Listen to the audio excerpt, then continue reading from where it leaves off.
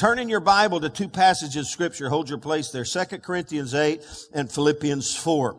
And here we go. We jumped in. I'm going to jump in. I'm going to go past. We're talking about finding biblical focus for your future from the book of Philippians. We began last Sunday, and I want to encourage you to, if you missed last Sunday, to go back to our website, churchontherocknorth.com, and listen to, I don't think there's the video right now. We'll start videoing in March again, but there's the audio there to get you plugged in. We're looking at 7 biblical focal points for our future from Philippians. Last week we talked about the focal point of the family of God.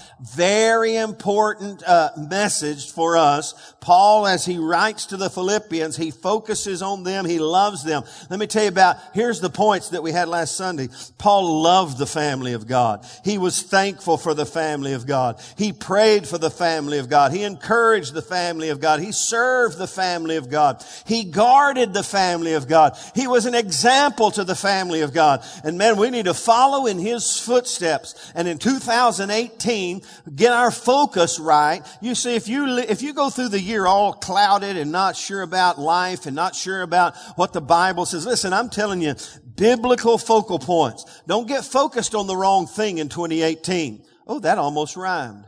You got to focus on the right thing in 2018. Come on. And you got to get your focus, a biblical focus for your future. And the first one, I think, is paramount, especially for us. We focus on the family of God. We follow in Paul's footsteps, and we love the family. We're thankful for the family. We pray for our church family and our pastor too. Amen. And we encourage one another. We serve our church family. We guard our family. And we are an example to the family of God. That's where we were last week. Now this morning, I'm going to jump into focal point number 2. And it certainly goes in line with what we believe God has spoken to us as leaders. It's the focal point of finances. Some people call it finances. Let's just take a vote for fun. How many of you believe it's finances? Raise your hand. How many of you believe it's finances? Oh, you're out. So now it's finances. So you're, my son says finances and he corrects me. I say, no, it's finances. I think it's especially in Texas. It's my finances. And we're focusing on our finances because you know what? Jesus wants us to be faithful with our finances. Now, here's the reading assignment for this week. Okay. Here's what I want you to read. 2 Corinthians 8 and 9. Now, the reason you read 2 Corinthians 8 and 9, and we talked about this, is that the church in Philippi was a model church. Okay. And they were especially a model church when it came to giving. And so Paul, as far as we know, this is the only church that Paul uses as a role model, and he does it to the Corinthians. So 2 Corinthians 8 and 9, in fact, it begins something like this. He said, let me tell you about that church down in those churches in Macedonia. Those churches got it going on when it comes to their finances. Okay? And their heart of giving. And so 2 Corinthians 8 and 9 is an instruction about finances, but he uses the church in Philippi as a role model and an example. So that's why you want to read 2 Corinthians 8 and 9, because it certainly links in, when he starts talking about these principles, he makes note that the churches in Macedonia, which is primarily Philippi, they got it going on and they understand these. So it's important to read through that, and we're going to glean quite a bit from there. In fact, this morning you got to understand, I'm just giving you a little mercy drop here. Be here next Sunday for the blessed life, because I'm telling you, how many of you want your life to be blessed in 2018? I want to tell you, you might get a bunch of money in 2018, but if you're not following the principles of God concerning finances, you won't live a blessed life. Because the blessed life ultimately has nothing to do with the bank account, the money in your bank account. That's just a little bitty part, okay? But if you want to be blessed in your finances, you got to follow along the biblical understanding and precepts. You got to follow the guidelines. How many of you know in anything, if you want to be successful, you got to follow the guidelines? Look at your neighbor and say, you got to follow the guidelines. And that's where we're going. In fact, let me throw this out. The first Sunday evening of March, I think it's March 4th, we began Dave Ramsey's Financial Peace University. It's, I think, a 9-week or a 7-week. Where's Jana? It's 9? It's 9 weeks. Now, there's Jana. There is a cost. I think it's $100, $110, something like that. And you sign up online, and there's information there in your bulletin. But you say, hey, it'll be the best investment you ever made. Because he will teach you how to get out of debt. He will teach you how to get a handle from a biblical perspective on giving. And you know what? You just can't take the cliff notes. I don't know if you did that in school. In school, we got exempt from the exam if we did good. You don't get exempt from God's test. Okay. So I want to encourage you, to say to yourself, we're going to do that. In fact, I was helping Shannon and, Shelley with their house the other day. I showed up to be the hero to help her get her ox out of the ditch and finish the floors. So I walked out feeling really good about myself. But she said, you know what? We're going through that. We started to go through it earlier, but we're excited about the Financial Peace University. I went, cha-ching, there you go. She understands. And so, hey, we want you to get a grip on your finances in 2018 and get this thing fixed. Everybody look at one another and say, he's talking to all of us here today. We got to get this fixed, okay? And so, very important. And so, there's a reading assignment. And then I have a memory verse for you. Philippians 4:13 says, I can do all things through Christ who strengthens me. Everybody say that. I can do all things through Christ who strengthens me. That's Philippians 4 what? 4:13. I can do tell somebody, I can do all things through Christ who strengthens me. Now, let me tell you the context of that verse. It's not your workplace. It's in the area of your giving. You say, I don't know if I can I don't know, Pastor, about that tithing. My Lord, I got more month than I got money in the first place. I don't know about that tithing. Just say, I can do all things through Christ who strengthens me. Can I give you a personal testimony? Beverly and I, and we'll read here in a minute, Paul went through times of blessing and times of leanness. Beverly and I have been through a time of leanness, but we've not been begging bread. In fact, I told Beverly, I gave her a little praise report the other day. I said, let me give you a little praise report. Here's where we are. We have another home. We have a little side job. I said, all our taxes are paid. All our bills are paid. We're not in perfect condition, but we got money in the bank. Somebody say, praise the Lord. In fact, this last year, we had someone give us a half acre of land for nothing. They just said, we want to give you some land. I said, I'll take some land. Hallelujah. Amen. And we never stop giving. We've always tithed and we've always given. And I'm just telling you, I thank God for His favor on our life. When you follow the book, it works. Okay. So there you go. I'm going to have to really talk fast today. Well, no, I got plenty of time. Here we go. So with that in mind, just plug into those opportunities. The Blessed Life, Financial Peace University, and now turn to Philippians. By the way, I got little bugs running around up here on the podium. I don't know where they came from. If you see me do this, I'm swatting bugs at the same time. Are you in Philippians? If you're in Philippians, say, I'm there, Pastor. Amen. Well, let's look at Philippians chapter 4. And let's begin. I'm going to read you verse 10 through 20 and just kind of get you this insight. Here we go. He says, but I rejoiced in the Lord greatly that now at last your care for me, everyone say care for me. We'll look at that again in a moment, has flourished again. Though you surely did care, but you lacked an opportunity. He's talking about their desire and heart to give. Not that I speak in regard to need, for I have learned in whatever state I am to be content. That's so hugely important. There's a difference between complacency and contentment. I'm not complacent about where I am financially, but I am content. How many of you know there's a difference? That's what Paul is saying. He said, I know how to be abased and I know how to abound. That's where Beverly and I have been. Everywhere and in all things, I have learned both to be full and to be hungry, both to abound and to suffer need. And so there, catch this, and I can do all things through Christ who strengthens me. It doesn't matter what my financial checkbook looks like or the savings account. I can do all things through Christ who strengthens me. Nevertheless, you have done well that you shared in my distress. Now, you Philippians know also that in the beginning of the gospel, when I departed from Macedonia, no church shared with me concerning giving and receiving, but you only. They were the only ones that understood and got a grip on this thing called giving. Okay, and receiving. For even in Thessalonica, you sent aid once and again for my necessities. Not that I seek the gift, but I seek the fruit that abounds to your account. That's a huge verse. We'll talk about it more. Indeed, I have all and abound. I am full, having received from Epaphroditus the things sent from you, a sweet smelling aroma, an acceptable sacrifice. Somebody say sacrifice. Well pleasing to God. And then he says, and my God, somebody say amen, and my God shall supply all your need according and in harmony with his riches in glory by Christ Jesus. Now to our God and Father be glory forever and ever. And everybody say that last word. Amen. What a power-packed batch of verses right there. In fact, here's the context really of this whole book.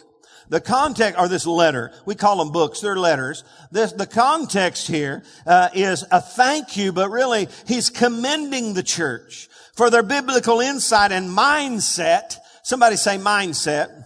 Concerning finances. Let me just say to you, I'm going to show you something. I'm going to lay a little foundation for what I'm about to say in just a moment. How many of you know it's the way you think? If you get your thinking right, a lot of other things start lining up right. If you think wrong, you're going to get wrong results. Could I get a better amen? Now, Paul, with this church, I'm going to show you something. It was all about, when he started writing them, and not in just the area of finances, he was endeavoring to help them begin to develop and maintain and get a hold of the right mindset and thinking pattern about life. Now, if you know, we're going to read something in a moment. This was not a wealthy church. In fact, 2 Corinthians 8 says they were poor. Hello. But yet they were givers. And so, you remember I told you in verse 10 to say, he said, but I rejoiced in the Lord greatly that now at last your care, everyone say your care. The Greek there, I don't know how you pronounce it, phroneo, P-H-R-O-N-E-O. It has to do with your thinking process. When he said your care, he's really talking about how they thought about him, and how they thought about him was made manifest in what they did for him. You see, if you have compassion in your hearts and you think compassionately towards someone, and we just went through a flood. Y'all remember we had a flood here? Anybody remember that? Yeah, you remember that, Ray. He remembers that every morning when he wakes up. And then maybe one day, Ray, it'll be the second thing you think about when you wake up rather than the first thing you think about when you wake up. In that flood, there was a great compassion from all over the world. People thought about us. They did. Man, I had friends from all over the nation would call me. One in particular lives in Colorado Springs, Colorado. He has his own mission endeavor. He goes around the world and teaches people about how to raise up leaders and evangelize the world. And he just called me, Sam. I said, yeah. How's it going? I said, well, it's going okay down here, I guess. He said, I'm going to send you some money. I said, okay. He didn't ask, he didn't want pictures. He just said, I know you need money. You need money? I said, yes, sir, I need money.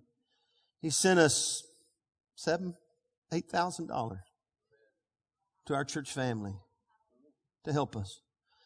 What a guy. He didn't put a name, he didn't put a tag on it, buy shoes for the little, this is for your church. I know you need money. I said, we need money. Thank you, Jesus. And so he has that heart, and he thought about us. And here's what Paul is telling this church. He said, man, you thought right. And that moved you to a place where you began to give right. It begins with how you think and your mindset about money.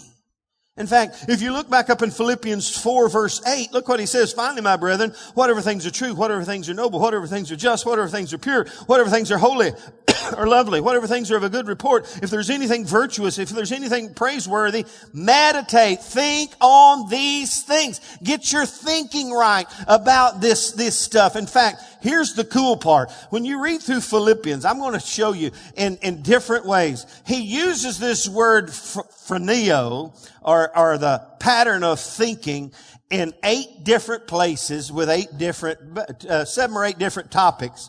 Philippians 1:7, 2:2, Philippians 2:5, Philippians 3:15 and 16, Philippians 3:19, Philippians 4:2, and Philippians 4:10. He uses this get your thinking right word, in 8 different places. And what he's saying, you got to get the right way of thinking about finances, the right way of thinking about the church family, the right way of thinking about your future. Come on, could I get a better amen?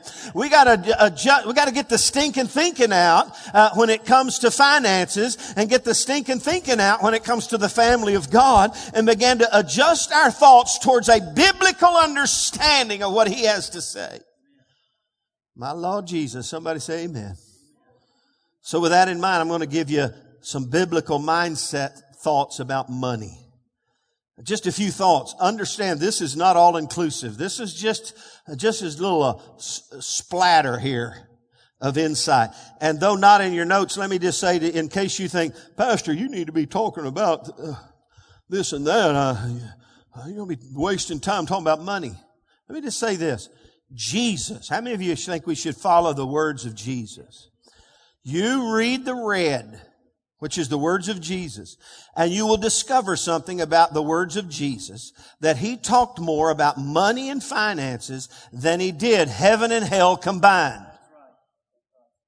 I'm going to say that again. Jesus talked about how we handle money and finances more than He did heaven and hell combined. How many of you believe talking about heaven and hell is important? Jesus spent more time talking about your money and how we handle money than He did heaven and hell. Why do you think? Because He knows that if we can get this right, a lot of other things start lining up in our world. Let's talk about world missions. If the church family can get their finances fixed and get out of debt and get on focus and get on track and get on target with God's purpose, it releases huge amounts of resources to funnel into the mission field around the world. And so you think, well, that's one of the huge reasons Jesus wants us to get this straight in our life. And let me just say to you, kids and adults alike, listen carefully. If you get $1 for Christmas, 10 cents of it goes to the Lord. And so we teach our children to be tithers and givers, not just tithers, but givers. And so understand that. Jesus talked more about money and finances than He did heaven and hell combined. With that in mind, I'm going to give you 7 little thoughts from Philippians and other places about money. Here we go. The first one is this.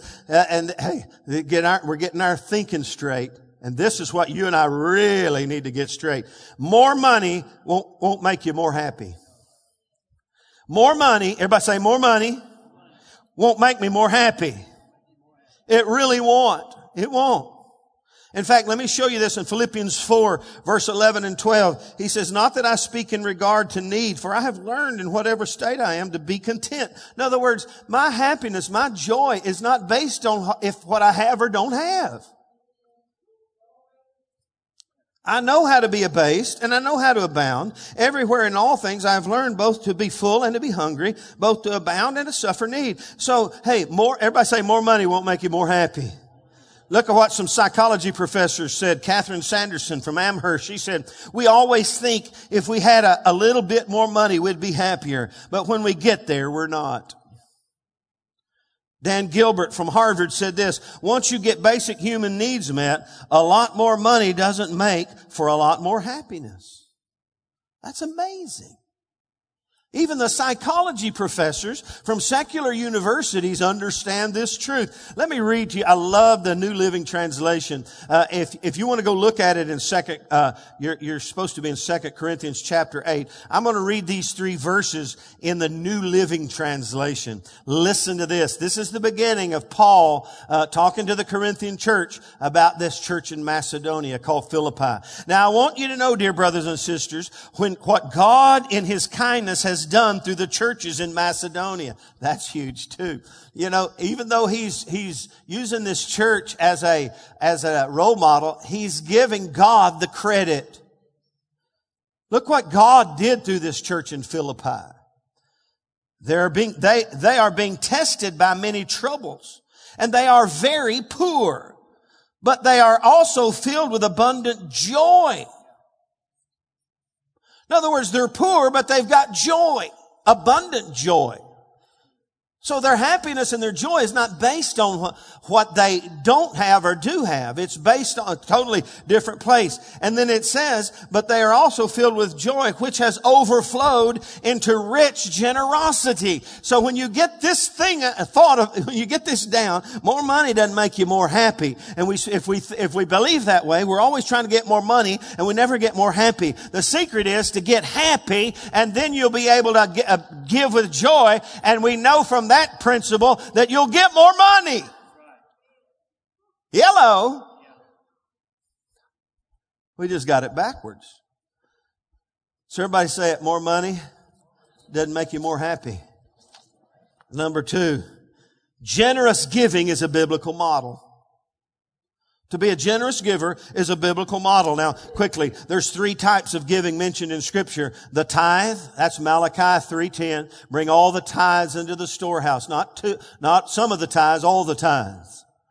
Into the storehouse. And prove me now herewith, saith the Lord, if I'll not open the windows of heaven and pour you out a blessing, so much so that you cannot contain it. There's the tithe. It's the tenth. It's the starting ground. And then the Bible talks about offerings. We took up an offering last Sunday for children's ministry. It's an offering. It's a gift above the tithe. And then there's the alms gift. Matthew 6 talks about when you give alms. All of them are a part of a biblical model for giving. The tithe, the offering, and the alms gift. Everyone say it. The tithe, the offering, and the alms gift. Those are the 3 biblical models that you and I, and none of them are optional. All of them, Jesus said when you tithe, not if you tithe, but when you tithe. And so it's the responsibility to understand it's a biblical mandate, and understand this because we're talking about generous giving. And how many of you realize generosity is relative? If Bill Gates showed up here today and he gave us $1,000, we might consider, man, he's very generous. No, it's relative. Are you with me? In fact, Jesus in Luke, let me see what verse this is. In Luke 21, he's sitting there at the temple watching people give. And people come and give. And he's counting, by the way. Did you know he's counting what you put in the bucket? You can't keep it from him because he knows what our habits of giving determine a whole lot about who we are. In fact, I can look at your checkbook and tell you where the priorities are in your life. Did you know that? You can look at mine and tell where my priorities are. Okay? And Jesus was counting, and he saw a little woman who had give 2 mites, which is just a teeny little bit. It's not much at all. But she gave all she had. And Jesus said this about her: she gave more than all of you. Why? Because generosity is relative. And all of us have a place where we are in life where we realize, I have some friends that are very wealthy, okay? And they do great things for the kingdom. And I look at them and I kind of wish I could do that, but I'm not where they are. God doesn't look and say to me, well, when you give like that man gives, then I'll consider you generous. No, you give where you are, wherever you are, and you give a generous, offering, a generous tithe, a generous, alms gift. God, it's all relative to God. And He takes you right where you are. Amen. It's a biblical model. That's why I quoted it a little bit ago. Malachi 3:10, bring all the tithes into the storehouse, that there may be food in my house. Did you know the tithe is how God finances the ministry? Amen? That's how He does it. In fact, Jesus said this in Matthew 5:19 and 20. I won't quote it all. He said, do not lay up for yourselves treasures on earth where moth and rust destroy, where thieves break in and steal, but lay up for yourselves treasure in heaven where moth does not destroy and there's no decay and where thieves can't break in and steal. And then He talks about our heart. And that giving is an attitude of the heart. What's He saying? He's not saying don't have a savings account. He's not saying don't be wise with your money. But what He's saying is, don't you think, if you think you can just store it all up and stack it all up and not be giving it away, you're sad. Don't be that way. Amen? Store up. How many of you know when you're a generous giver, you're storing up riches in heaven? Okay. So it's a biblical model. So that's what he's commending this church for their biblical God understanding of finances. Number 3, generous giving is like sowing a seed. How many of you know sowing a seed is, if you're a farmer, you understand sowing a seed. Look in Philippians 4:17. He says this. He says, not that I seek the gift, but I seek the fruit. I want to say fruit.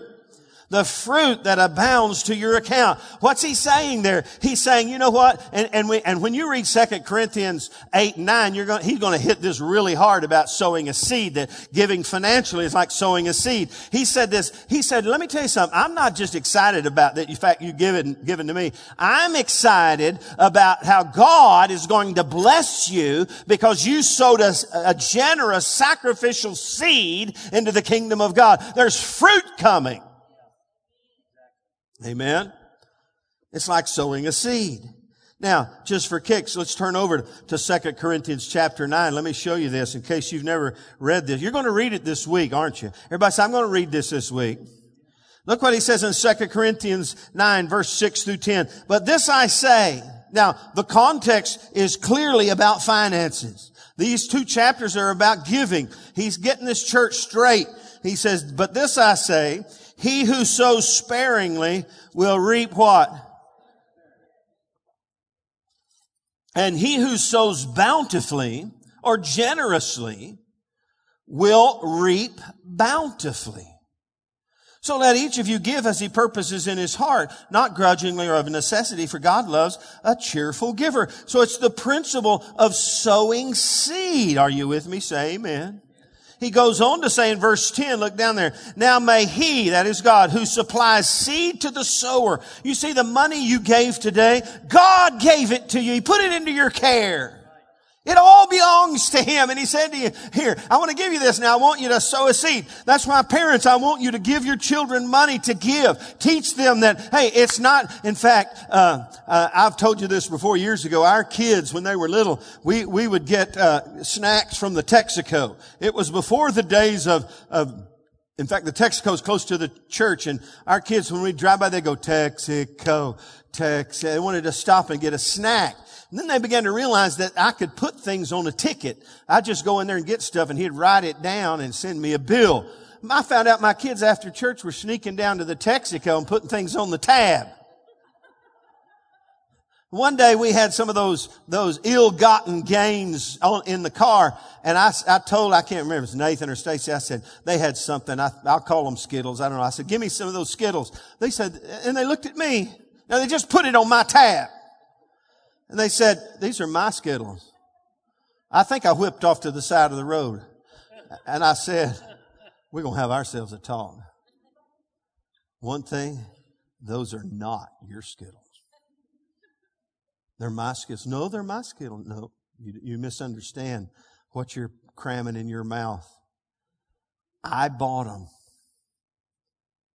You have them in your hand. You're putting them in your mouth. But they do not belong to you. Now give me my Skittle. Now the principle is this. The money you have in your wallet, in your checking account, in your savings account, it doesn't belong to you. God gave it to us as seed to sow. Now he who supplies seed to the sower and bread for food, supply and multiply the seed you have sown and increase the fruits of your righteousness. And Paul's saying, man, this seed you got, you ought to understand, it does you no good till you put it in the ground and begin to sow it and invest it in God's kingdom. We have a lady in our church who sold a piece of property. She called me. She said, are y'all at home? I said, yes, we're at home. She said, I'm going to bring you the tithe. I sold some property. I want to bring it to you. I said, well, you can wait till Sunday. She said, no, I got to get it out of my hands. And I'm kind of going, okay, I'll take it. I mean, I was just kind of, but then I realized something. This person realized something. This is seed. I've got unsown seed in my hands, and it's quite a significant amount. And the quicker I get it in the ground, the quicker it'll begin to bring forth fruit for God's glory. Whew. You never see a farmer in sowing time going, oh, I think we're going to Disney World. By the way, I am going to Disney World.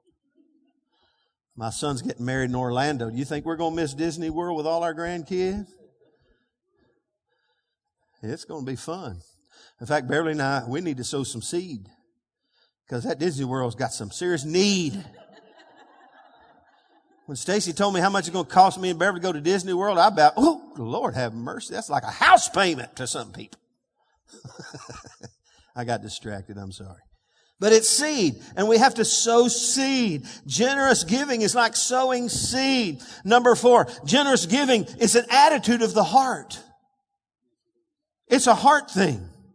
That's why in Philippians 4:10, when I said your care for me, the way you think towards me, he's really talking about the heart that they had for him. Their heart, their thoughts were affectionate towards him. You affectionately thought good thoughts about me to the point that you wanted to give to me. OMG. Man, my wife is such a generous woman, and she thinks I'm stingy because she's really generous. And so here's the case with really generous people and other people who are just different and balanced different. And so we always have to talk. When we think about sowing a seed, she says, what number you got in your head? And I can guarantee what's in my head is less than what's in her head. She's always, she said, I just shoot real high so we negotiate to wherever she needs. It's true. In fact, we bought a gift card for someone, and we pulled up at the grocery. She said, we'll just get a gift card. I said, we're going to get in there. She said, well, what are you thinking? And I just told her right out. I didn't want to negotiate. I just said, this is what I'm thinking. Boom, boom, boom. But she's more generous than I.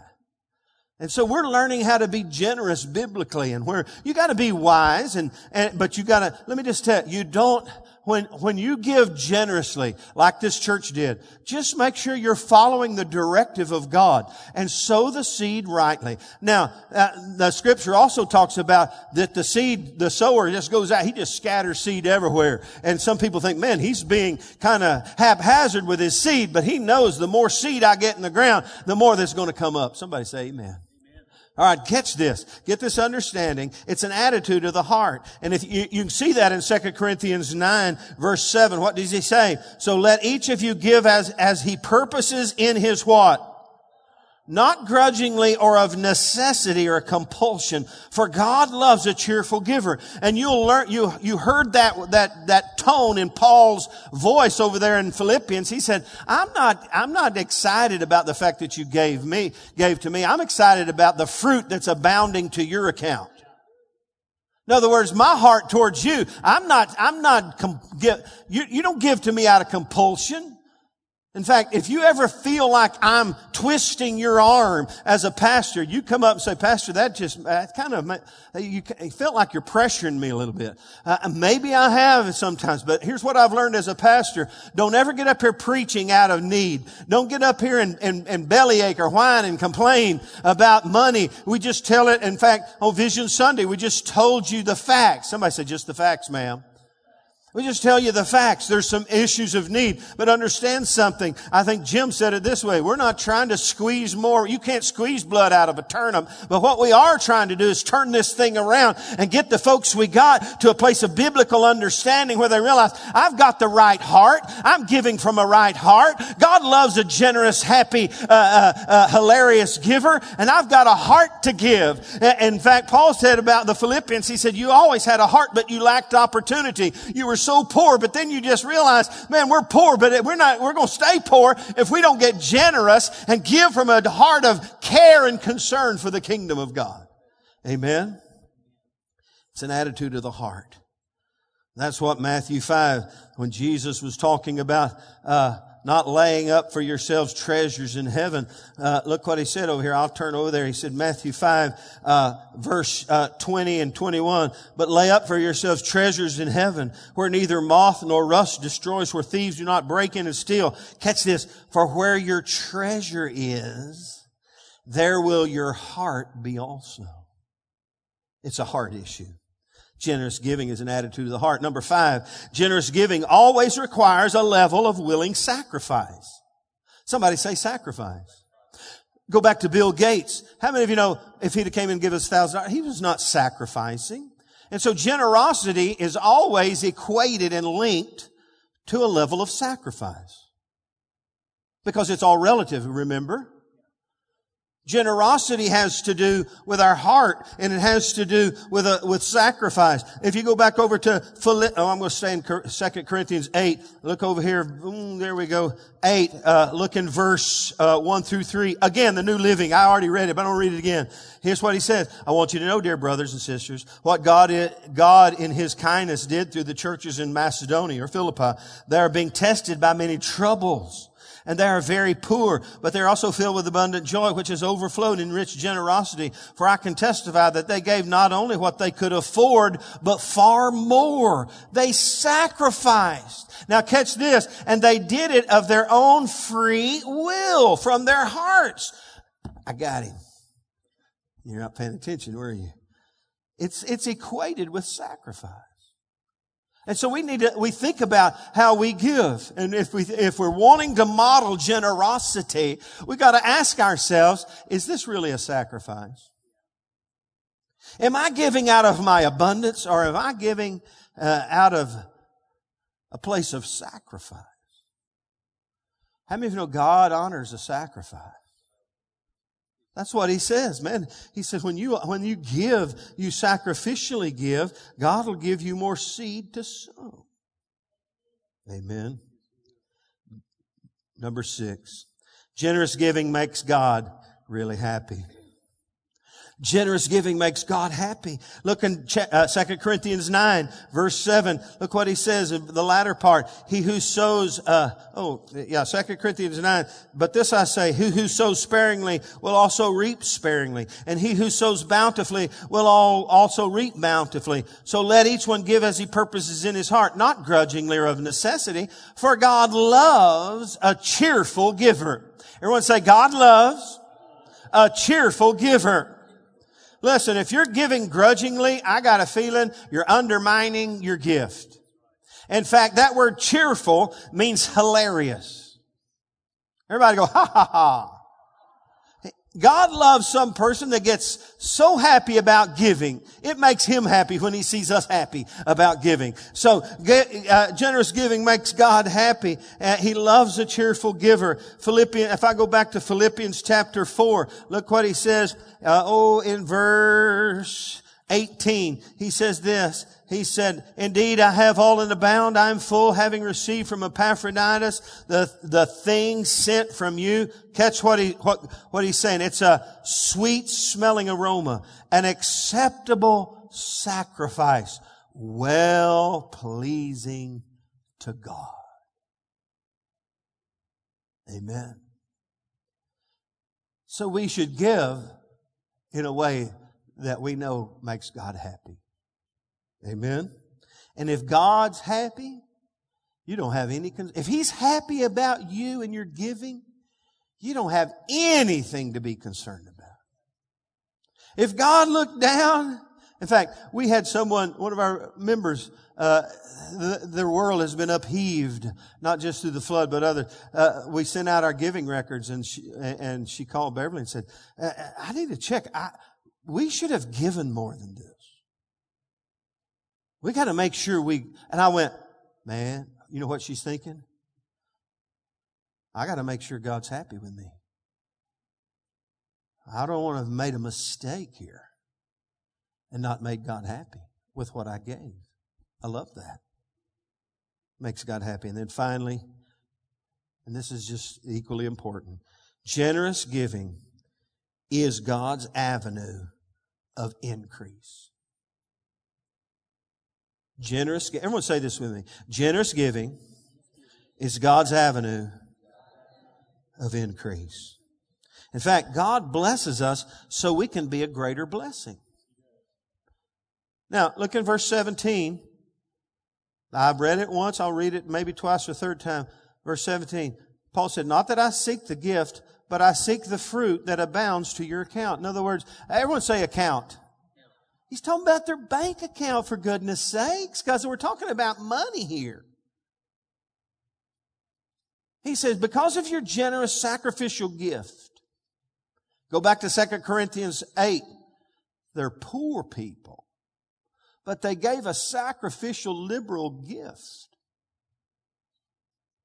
And he's thanking them and commending them. And he said, and let me tell you where I'm excited. Let me throw in my, you poor folk in Philippi, just get ready. Because God is going to bless you. Financially.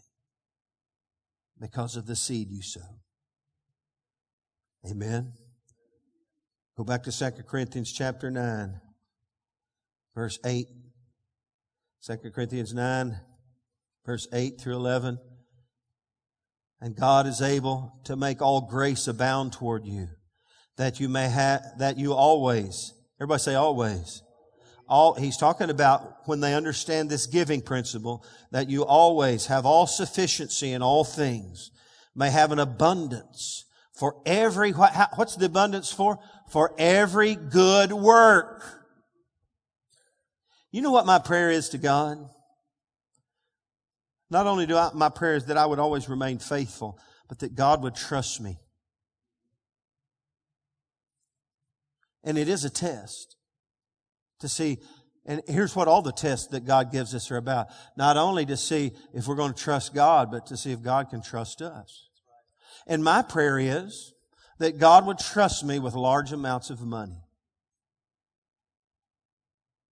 That I would be trustworthy with large amounts of money. And that's what he says here. He says to them, he says, man, I'm excited about your giving. He said that he supplies seed to the sower and bread for food. He says, and he said, may you have all sufficiency in all good things, that you may have an abundance. Somebody say abundance. Reach out and touch somebody and say abundance. Tell them it's an abundance. God's not just enough. He's more than enough.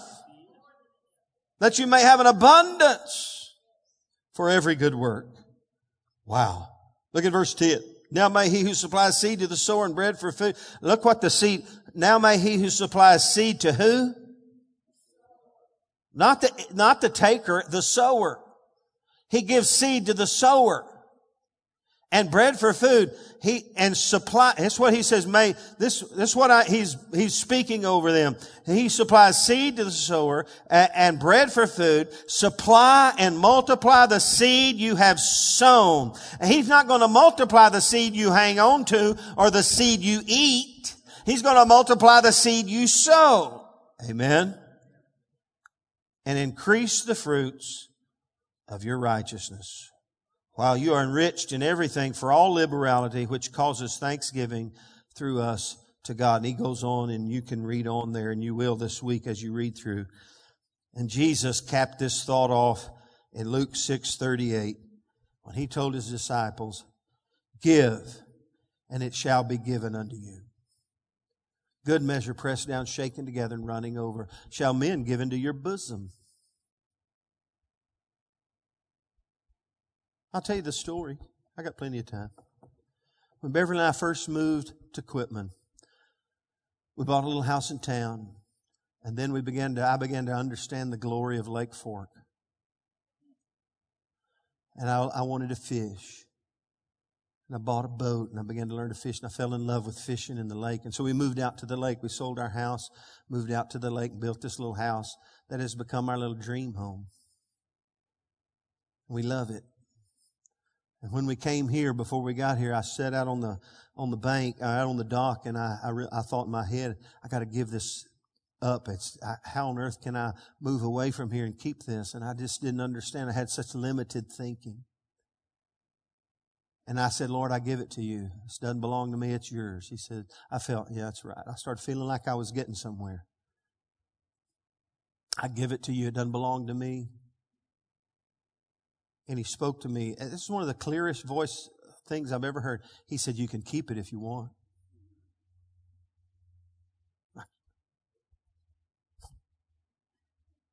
How does that work? How on earth can I afford 2 house payments on a half payment salary? And it all fell in place. I started renting it, and you know the story. And today, that little house that is paid for, by the way, generates added income for Beverly and I. Plus, we get to go there. And it's a blessing to us. And next to us was a big field that belonged to an addition. And they owned right up to our house, 10 foot from my house, they owned. And we were concerned about that. So Beverly and I, 20-something years ago, started praying over who would buy that piece of property. And we covered it in prayer, and we thought, we don't, 10 foot from my house, and we just prayed, and nobody came, and I thought, man, nobody's going to come. And then, without going into long detail, a friend of Nathan's, who's now a friend of mine, came and bought both lots next to us. And I said, I'd like to buy, and it's just kind of a funny piece of property, and I just need a little cushion, and I'm just so glad you're there. But if you don't want to, that's fine. I'm just glad you're there, because it doesn't matter, because I know we're friends. And so about a month rocked on, and he came back to me and said, my wife and I, we're going to give you that property. I said, no. I said, we're going to give it to you. I got the deed. Now, I want to tell you something. What you do today, when it comes to finances, how you set yourself up today, the posture, the thinking process you get today. Don't wait till tomorrow. Don't wait till, somebody said, well, when I get out of debt, I'll try to figure this thing out. Listen, you'll never get out of debt till you figure this thing out. One of these days never comes. Come on now. I'm telling you, if whatever you can get your brain thinking right, biblically, when it comes to money and giving and things and stuff, you get it straightened out from a biblical standpoint. I'm telling you, the decisions and the choices and the attitude you set today, how you set yourself up today, will affect you from years and years and years to come. And my friend told us that. We believe God led us here. And we want to bless you, because we believe your prayers save this property for us. I said, well, it wasn't, we weren't praying for y'all. We was praying for us. Whew.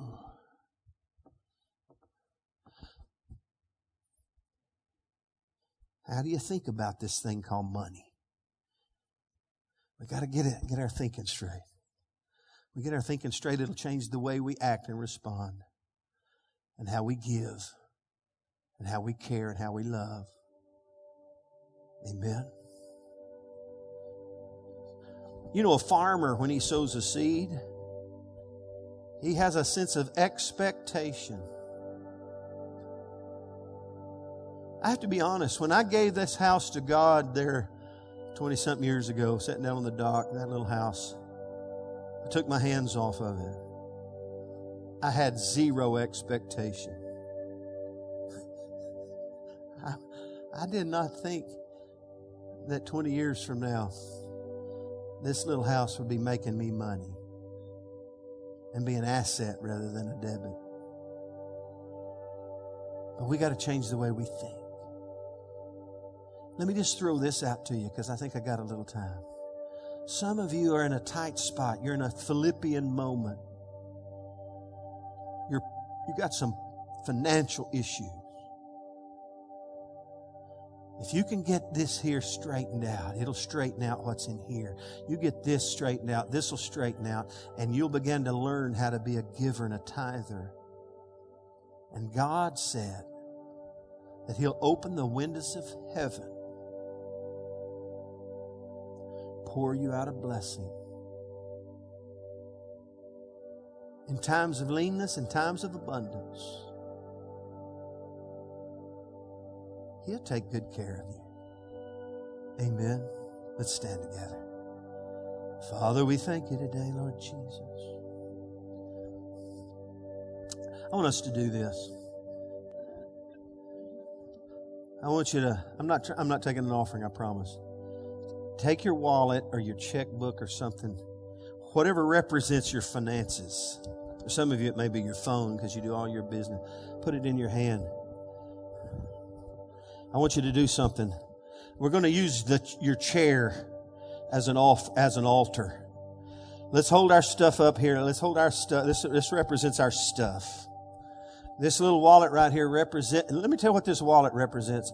It represents the money I have in the bank, and it also represents, let me just be honest, there's a credit card in here that I owe a balance on. It represents my indebtedness. It represents who I am financially. Lord, I give it to you, Lord. It all belongs to you. Lord, I just ask you to help me now.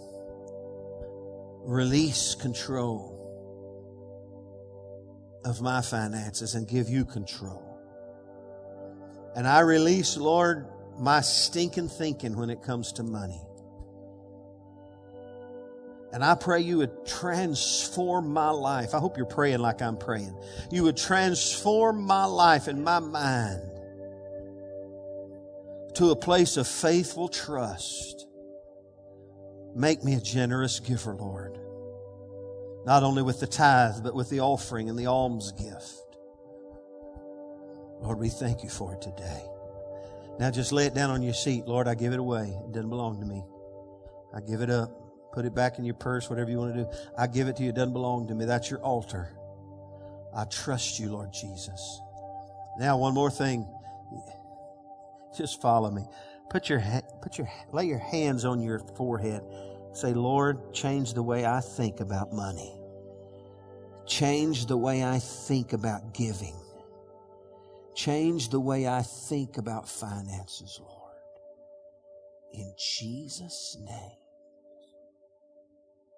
Everybody said amen. Now I'm going to end today with a challenge. Here's the challenge. I want everybody to listen. I'm going to make you a challenge. Here's because God challenged. Malachi 3:10. Bring ye all the tithes into the storehouse and prove me. Somebody say, prove me. God said, I want you to test me on this one and see if I'll not open the windows of heaven and pour you out a blessing. Now, if you're here today and you have yet to understand and be able to wrap your brain around the biblical principle of tithing, listen to me. And you're kind of going, oh, MG, Pastor, you hadn't seen my finances. I don't know how I can do. If you've yet to wrap your brain around the principle of tithing, God said, prove me. So here's my challenge to you. I challenge you to become a tither. Begin today. Begin this week. And every money you get in you set aside 10%. And you realize this is the tithe. And you sow it into the storehouse. You do that for a year.